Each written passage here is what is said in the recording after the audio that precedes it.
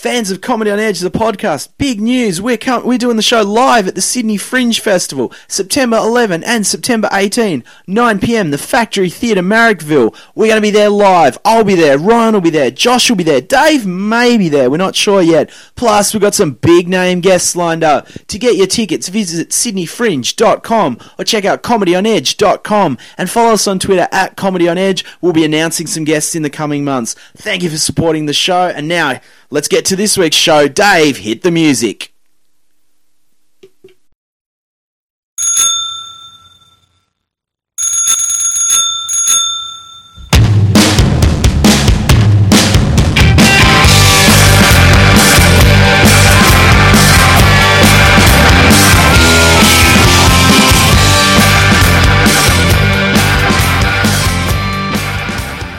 To a very special edition of Comedy on the Edge. We're on the road. We are not at Edge HQ. We're at the Laugh Garage for, sadly, what will be the final time. We're here with the owner, Darren Sanders. Darren, how are you? I'm good. This is my first ever podcast to be involved in. It's quite a fascinating setup. I know it's very high tech, isn't it? We haven't got any of the techies here today, but so this one it may never air. Knowing. Yeah. Well, what do you usually have? You have a crew. Oh, we've got a crew. We've got Lester the intern, Dave the producer. Wow. We used to have Carrie, our assistant producer. Okay. We've got a whole setup, but we've kept it lean. They've all wanted to avoid me. No. It's because we're doing this in the daytime. They've all got to go to their jobs that pay for their podcasting habit. Okay, fair enough. So here we are. Sadly, the Laugh Garage in the city. It's August 31st, the last show. Yeah. You can sort of see here that I've dismantled a few things around the place. Yes. I shouldn't say that. You can see. You can't see. It's a podcast. What a moron. I meant for you. You personally, you can see that a few things have changed, and just sort of I guess preparing to make the changeover. Yeah, well, I can see the walls, but now Laugh Garage Parramatta is going to be staying open. Oh, we've still got that till the end of the year. We're doing the first Saturday of the month, but can't really sort of say what our plans are just yet, and I'm trying to scale back myself and concentrate on my own career rather than to me the Laugh Garage has always been like the Mafia, the Godfather, and I'm like Pacino, and every time I'm almost out, it just pulls me back in, So I get things sort of happening for myself, and then I've got to come in and tidy up whatever's happening here. So, I just need more time for myself, I think. No, fair enough. Well, let's talk about, when did the Laugh Garage, did you say 15 years? 13 years ago. We started at the Macquarie Hotel in Goulburn Street, so upstairs there. And that was a couple of, I think Friday and Saturday nights we were doing there, so that was good. Then I was away in Perth and a couple of years into it, and the cops came in and busted the pub for not having an entertainment licence at the time, which you don't need now. There's no such thing as a Pope now. So they made it hard for us back then. So then we ended up moving to the Agincourt Hotel for a while, and it's sort of nice getting a bit of feedback from comics now, remembering their first open mic nights and things like that being maybe at the Agincourt or the Macquarie, or even then when we went to Parramatta. So we're at the Agincourt, and believe it or not, they had the cops came in and said they didn't have an entertainment licence.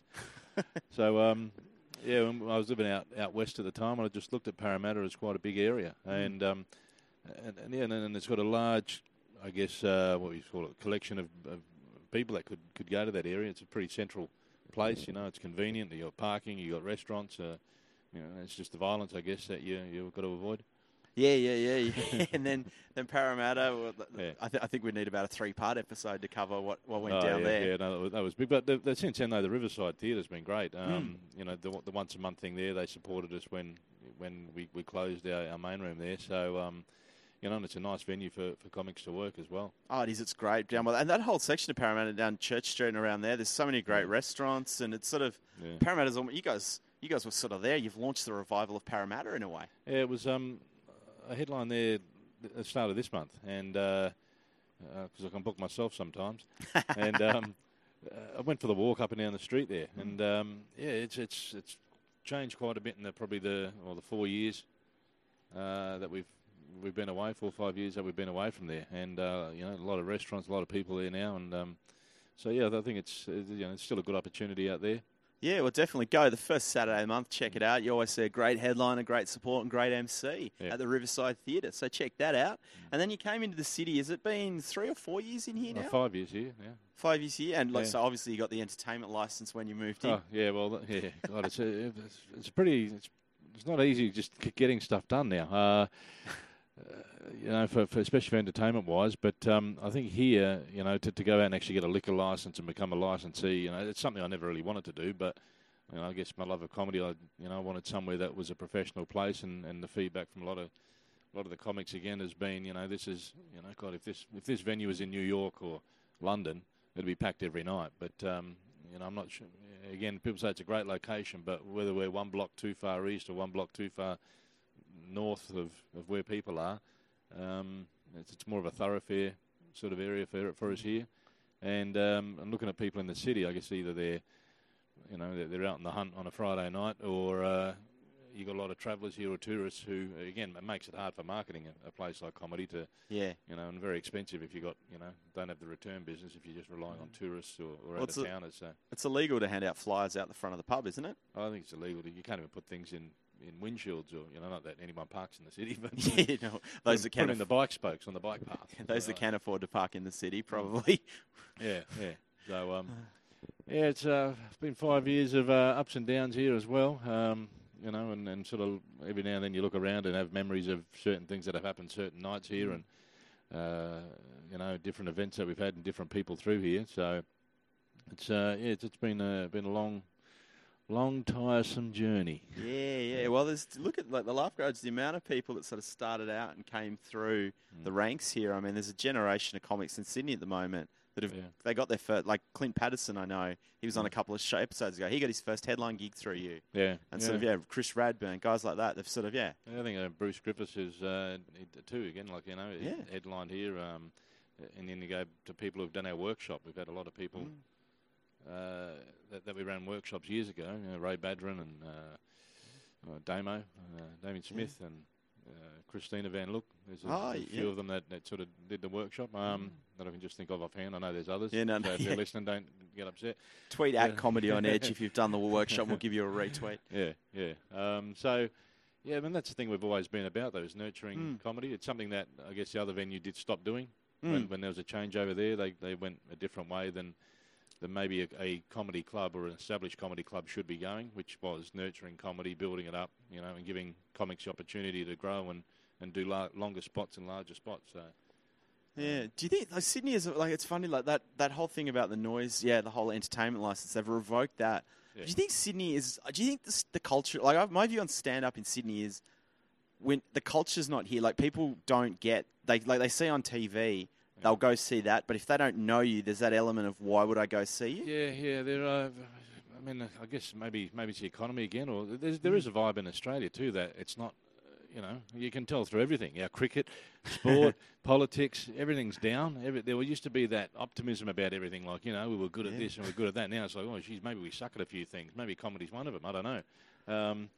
But yeah, to get people off the couch to go and see it. And again, you look at the last 5 years, even with iPhones and iPads and smart TVs and the internet. And if you want to watch comedy, you can call up whoever you know, which generally is going to be somebody that you do know off TV. Hook it up at home. You don't have to go out. Why would you go out? There's no for live entertainment now. I think there's a select crowd that actually want to go out and still see things, but there's a growing crowd that are more like, well, hang on, we're a generation where we don't have to go out. So. Yeah, you're probably right there. Maybe the future is the Laugh Garage. We'll get a studio apartment, set up 10 chairs, stream it live. There's a show. Yeah. Audience feedback's not going to be as good, but don't miss all those things like a Sunday afternoon session at a pub with a live band. Yeah. I wouldn't even know where to go now. Well, that's You just go. It used to be a thing that you could do. So I think a lot of things are changing that way. So I'm not sure how comedy can keep up and change with that. There seems to be an awful lot of festivals happening, whether it's a comedy festival or a fringe festival or a Sydney festival or a opera house festival or something like that. So, but again, there with the festival, to me, I've always believed that one ticket should see a lot of acts, it's just sort of putting a whole bunch of acts under a banner, really, rather than going, okay, this one ticket will get you to see 5 shows, which I think would be a fairer way to run something, but. Yeah, who am I to tell people how to do that? Well, you and I, we were both part of World's Funniest Island year 1, and we were penciled in for year 2, and that was that whole concert. Have you ever been a part of a day where everyone was having fun, audience, comics? It was such a great such a great situation. And yeah, that sadly didn't get off the ground for year 2. It was and everyone to mix too, and it levelled everyone out a bit. I mean, I know that you got the headliners there and open mic and various people at stage of their careers, but everybody got to hang out, and it also then what that does is gives newer comics a bit of enthusiasm and a bit of excitement to be like, oh, hang on, I'm hanging around with these guys now. Right, this is where I've got to be.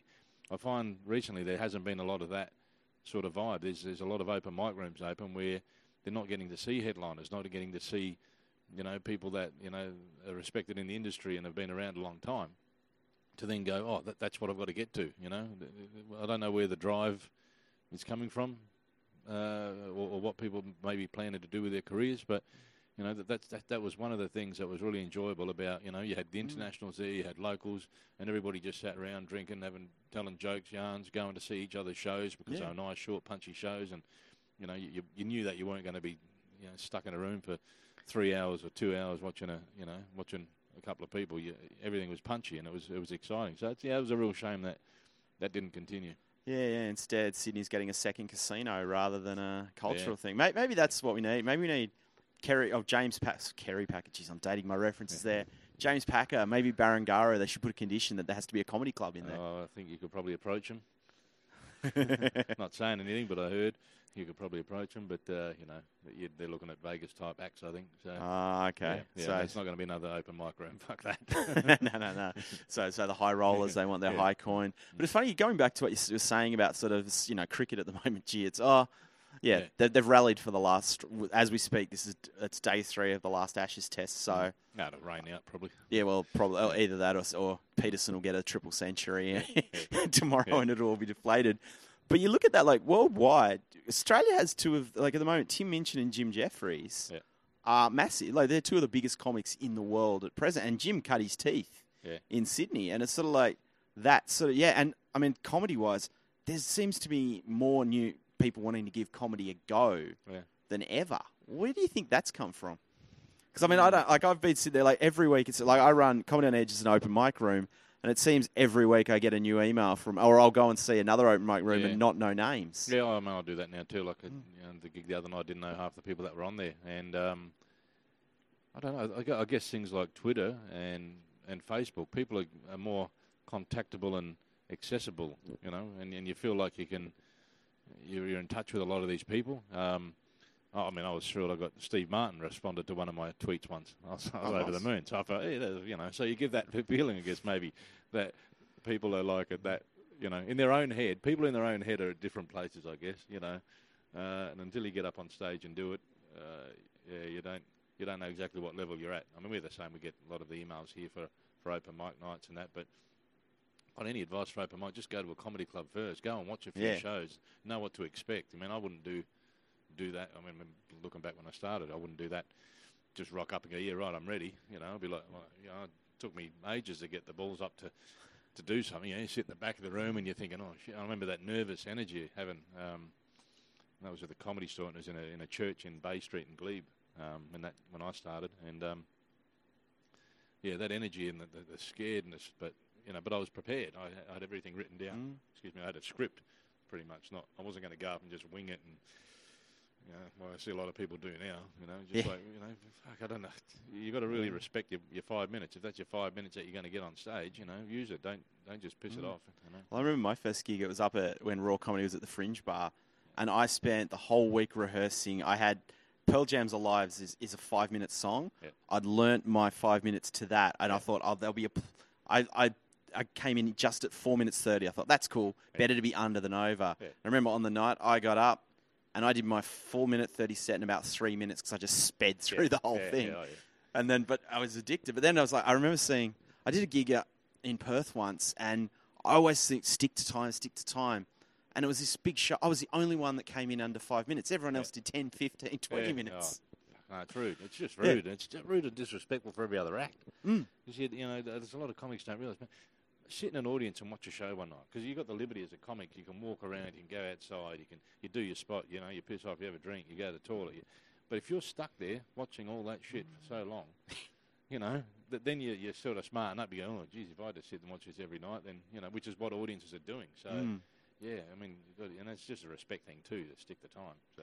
Yeah. Now over and you wouldn't do that any other place in the world. That's one thing that people get their chance to do something in New York or London. They feel different, and we don't have that vibe here in Sydney. Of I'm lucky enough to be getting stage time. It's just like, oh well, I'm just getting up. That was easy. Like, yeah. Another friend of the show, Steve Hughes.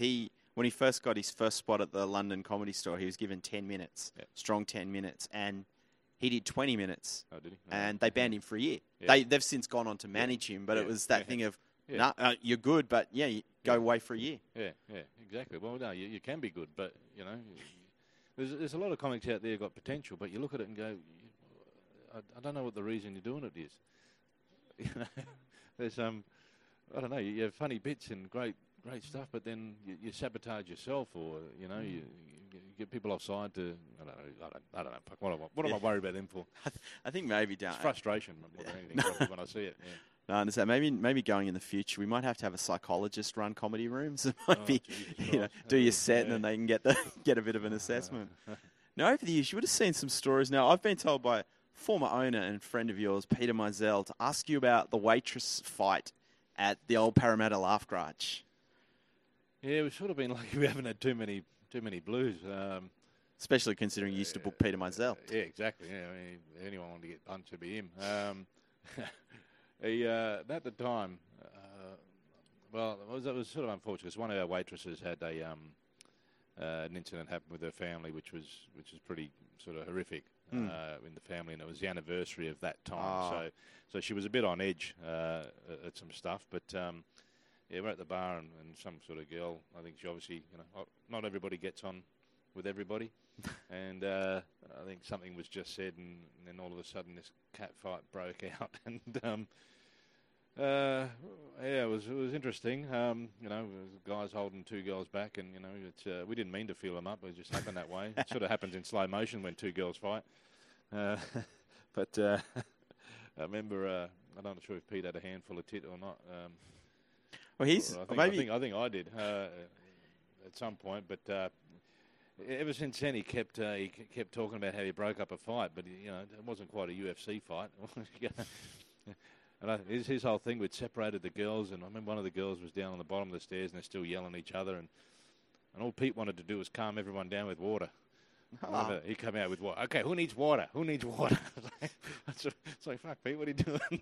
Who needs water? Are you guys all right? Oh, dude, man, you really didn't know how to manage that situation. But if you really wanted to calm down, he should have just done his act. Yeah, the bird can fly. Everyone would be leaving. It was sort of the end of the night there, but God, I don't think we've had.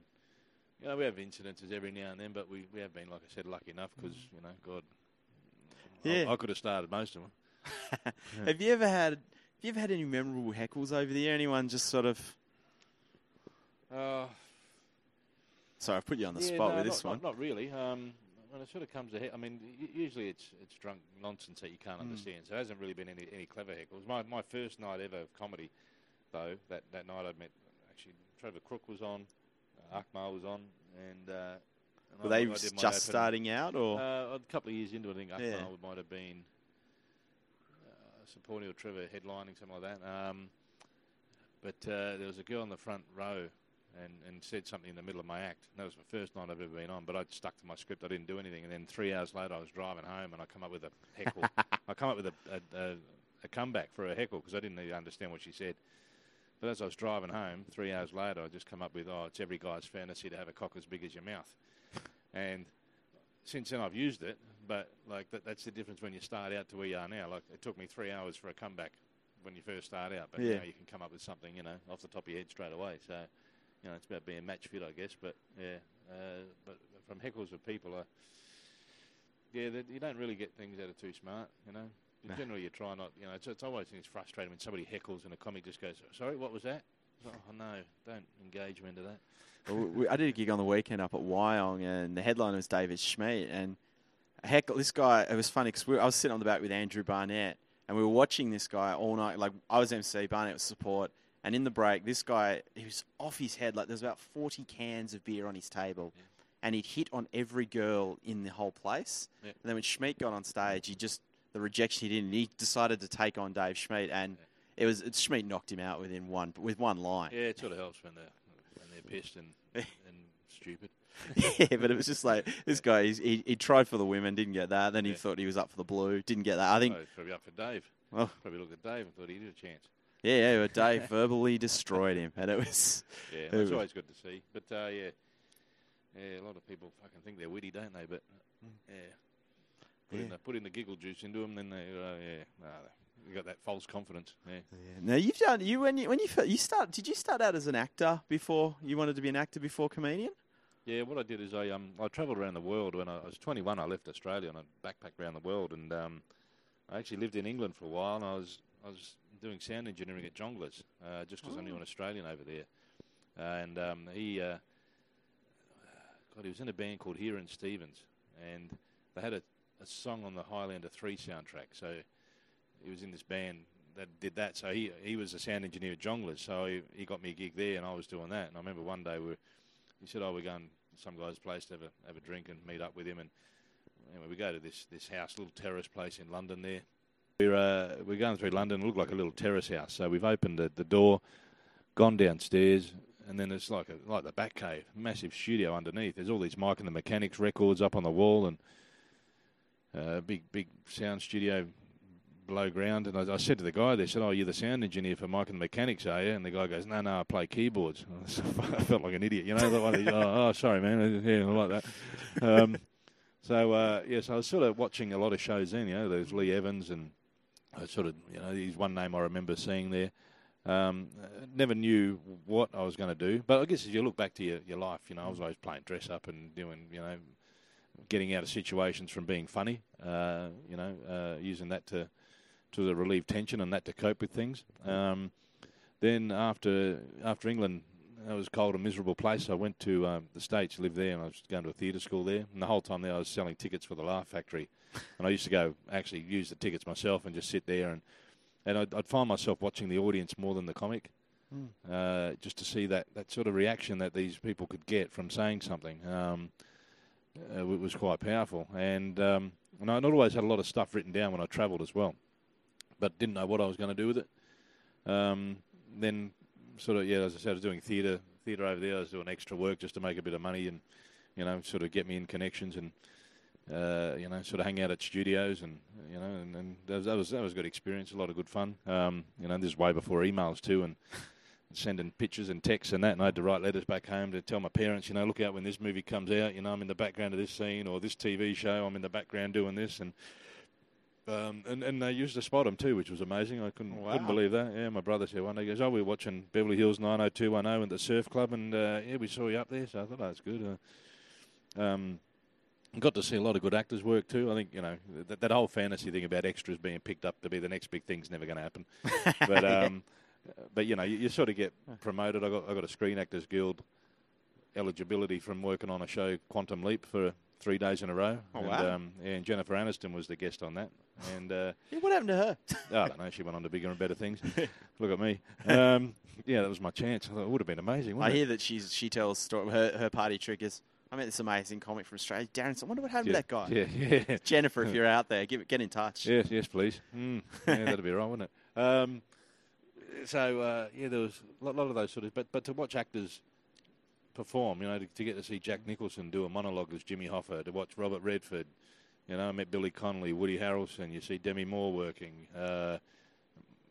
Michael Douglas. Michael Douglas did Falling Down. You know, things like that. So you were in Falling Down. Yeah. And to watch him prepare, like right before they, and it just sticks in my head. Right before they called action, his character just grew from the feet up. He looked like a transformer. So as I was getting ready, I was just watching him. I just thought, God, it was an amazing transformation how he got into the character. So there's a lot of those things. I met a lot of good people. You know, even actually, Days of Our Lives. I did an extra work on there, and I used to go to the cafe where all the, you know, try and infiltrate that way, and I had lunch with Jennifer Aniston's dad. Nice. Yeah, he used to be Victor Kiriakis on Days of Our Lives, and that was always funny because I remember watching Days of Our Lives as a kid. Isn't he The Young and the Restless? No, that was Theo Pagasus was in Younger, which coincidentally he walked past us and the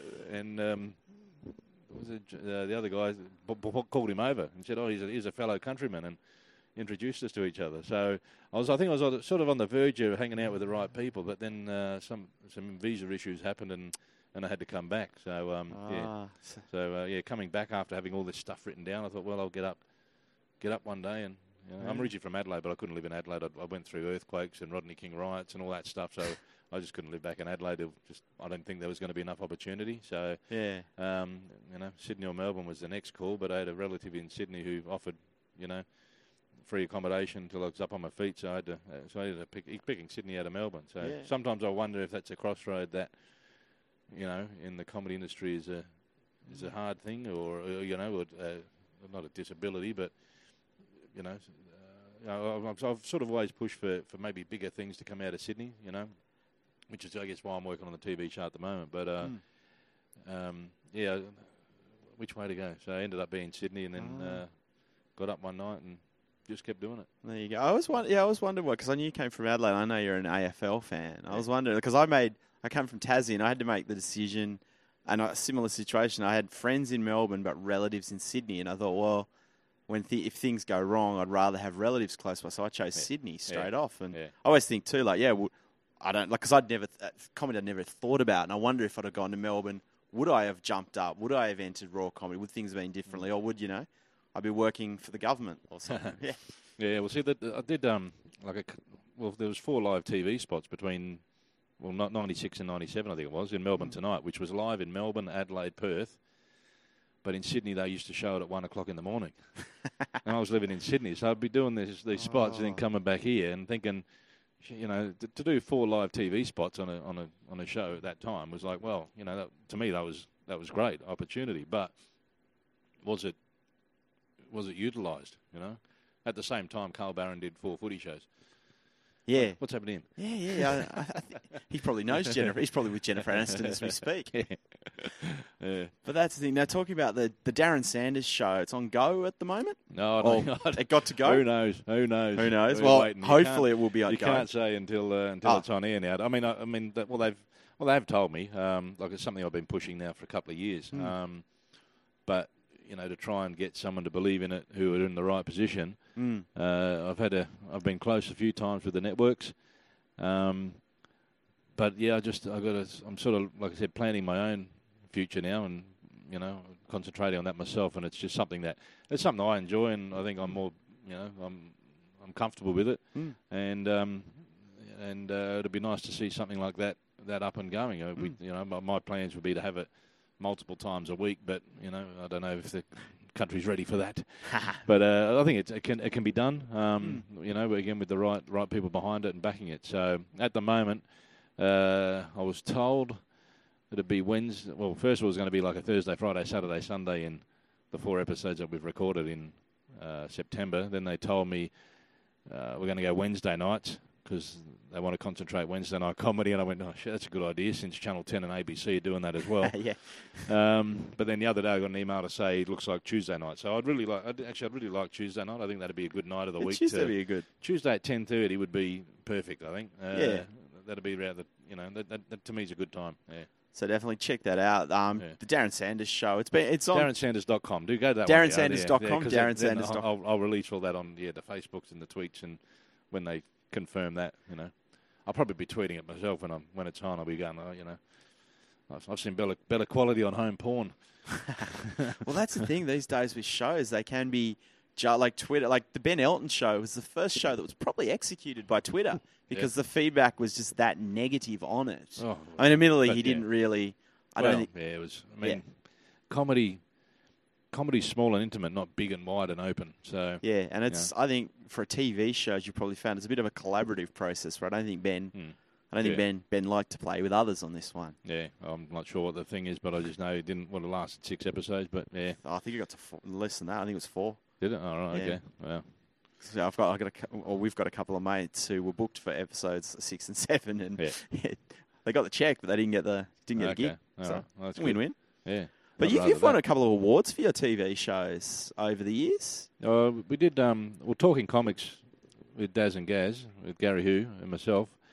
That was our sort of second effort at doing something. I mean, we were just doing these obviously to get out there and get profile. And I mean, Gary didn't need that; he's got profile already. But he was great to come along and want to be a part of it because he just enjoyed the chats.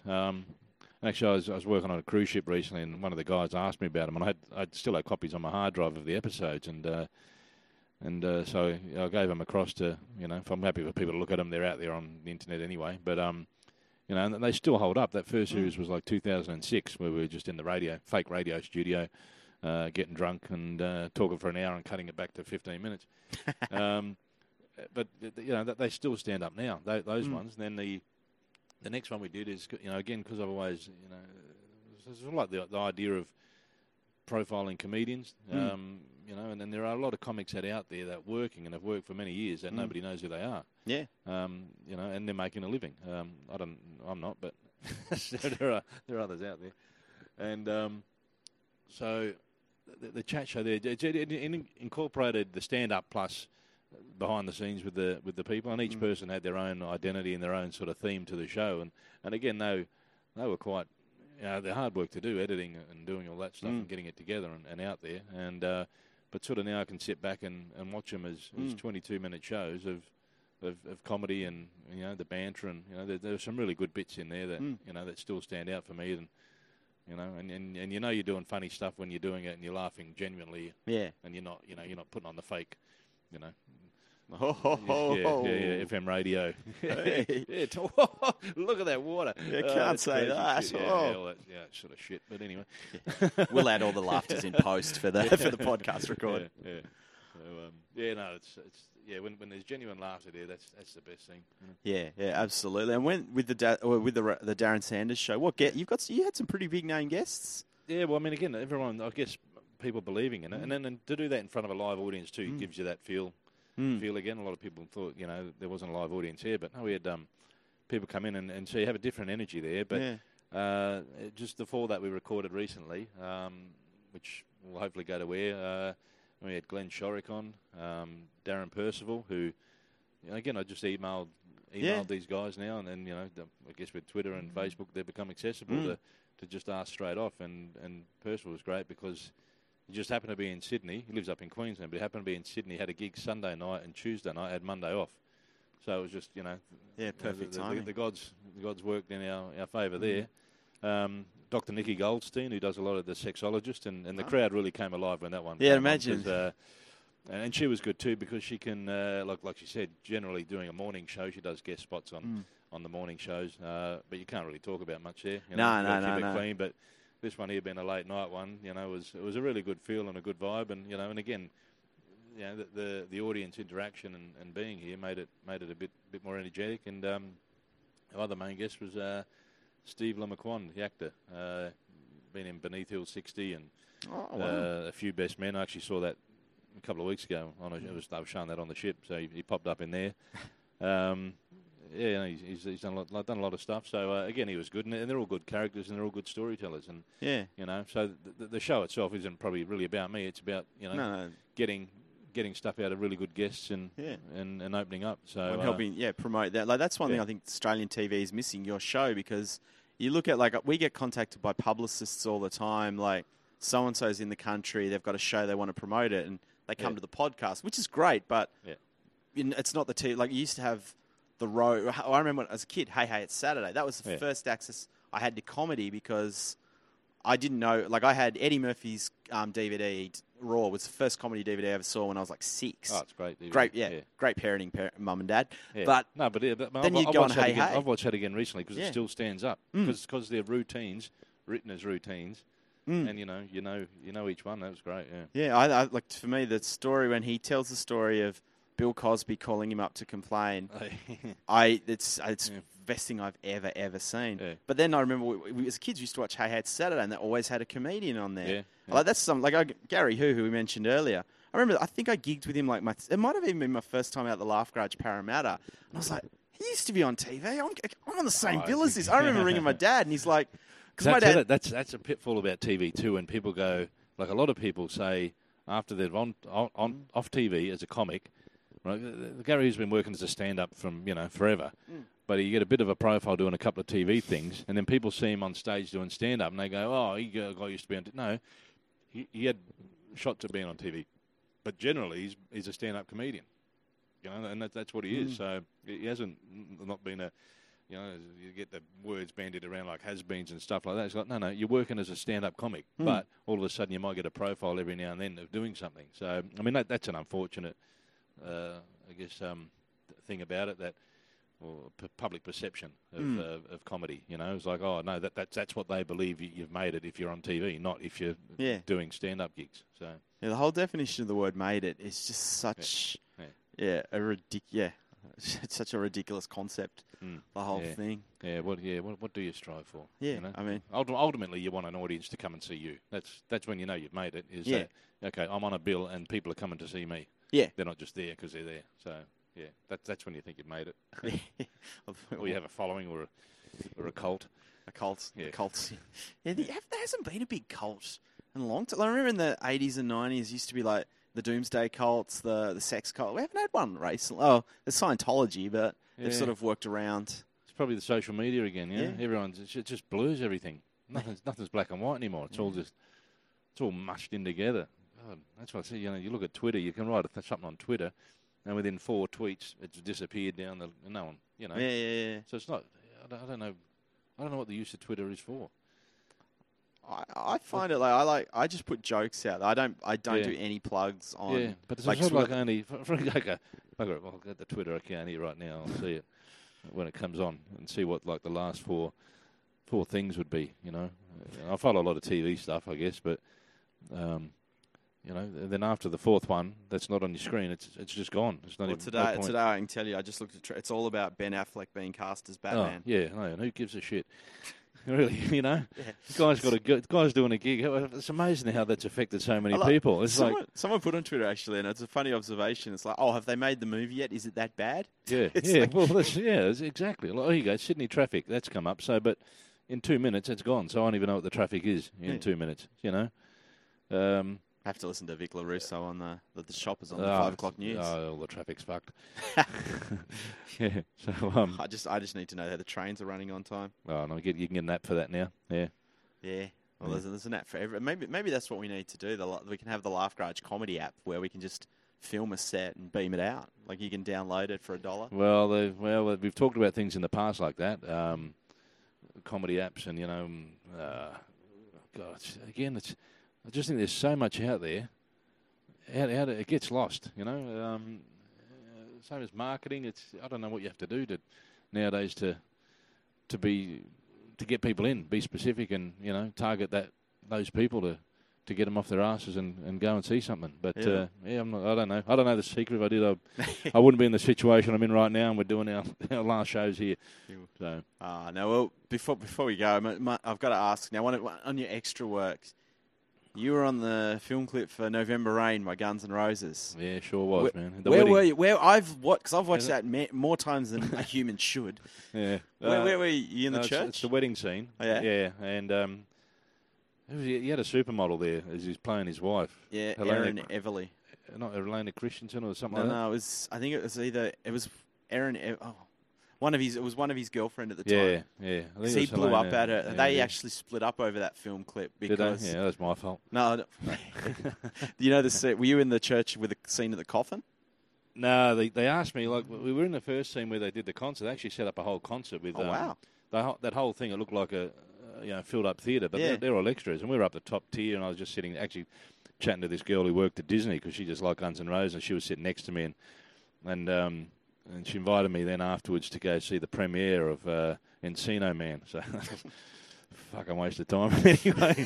But I got to go on the Disney lot and sit in these nice, big, comfortable chairs, and and you in the sort of Disney lot there. They've got all these pylons, 7 pylons, as you go into the theatre, and every pylon's got a different dwarf up the top. I remember that. So we did that day, and I just, I remember listening to the song going, oh, this song won't go anywhere. Then the next day we did the church scene inside of that. So I'm actually on the left-hand side of the screen, on on the church, and I actually turned my head around right before they cut, so I sort of knew, because I used to be a cameraman, like where the cameras were and things like that. So I'd cheat sometimes doing things like that, and so I had a big lot of black hair back then. But yeah, I'm on the left-hand side as she's walking down the aisle, and I remember the girl behind her who was playing the bridesmaid. She couldn't walk in heels at all. And you can see it on the clip. There's something not right the way she walked. And I did that on that clip, and then it's the same in The Bodyguard. I was dancing next to Kevin Costner and Whitney Houston, and it was the first time they ever heard that song, "I'll Always Love You." It was a country version on a jukebox, and they had a steady cam going around. That those two, when they were dancing, we had to jump out of the way, then jump back in, and jump out of the way, and jump back in. And I remember the girl I was dancing with, because I kept turning her back to the camera. And she was like, "Oh, man, what are you doing that for?" I said, "Well, I've got my parents who want to see me. I haven't seen them for a while. They're on the other side of the world. I wouldn't mind getting on." So, and it's actually in the video clip for the Whitney Houston one as well, right near the end there. I make that video as well, just from a bit from the film.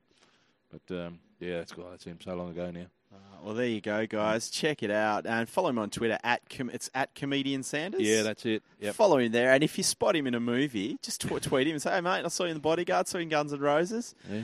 Do that. And try and find me in Lethal Weapon 3 then. Lethal Weapon 3. There you go. Yeah. There you go. The challenge has been set. We're not going to give you the scene, guys. You'll have to watch it and get back. I have a feeling that Seizure Kaiser will be the first one to come back at that. Oh, really? So check it out. And make sure, if Laugh Garage at Parramatta is going to the end of the year, the city till August 31st. And also check out DarrenSanders.com. Darren is a brilliant comedian.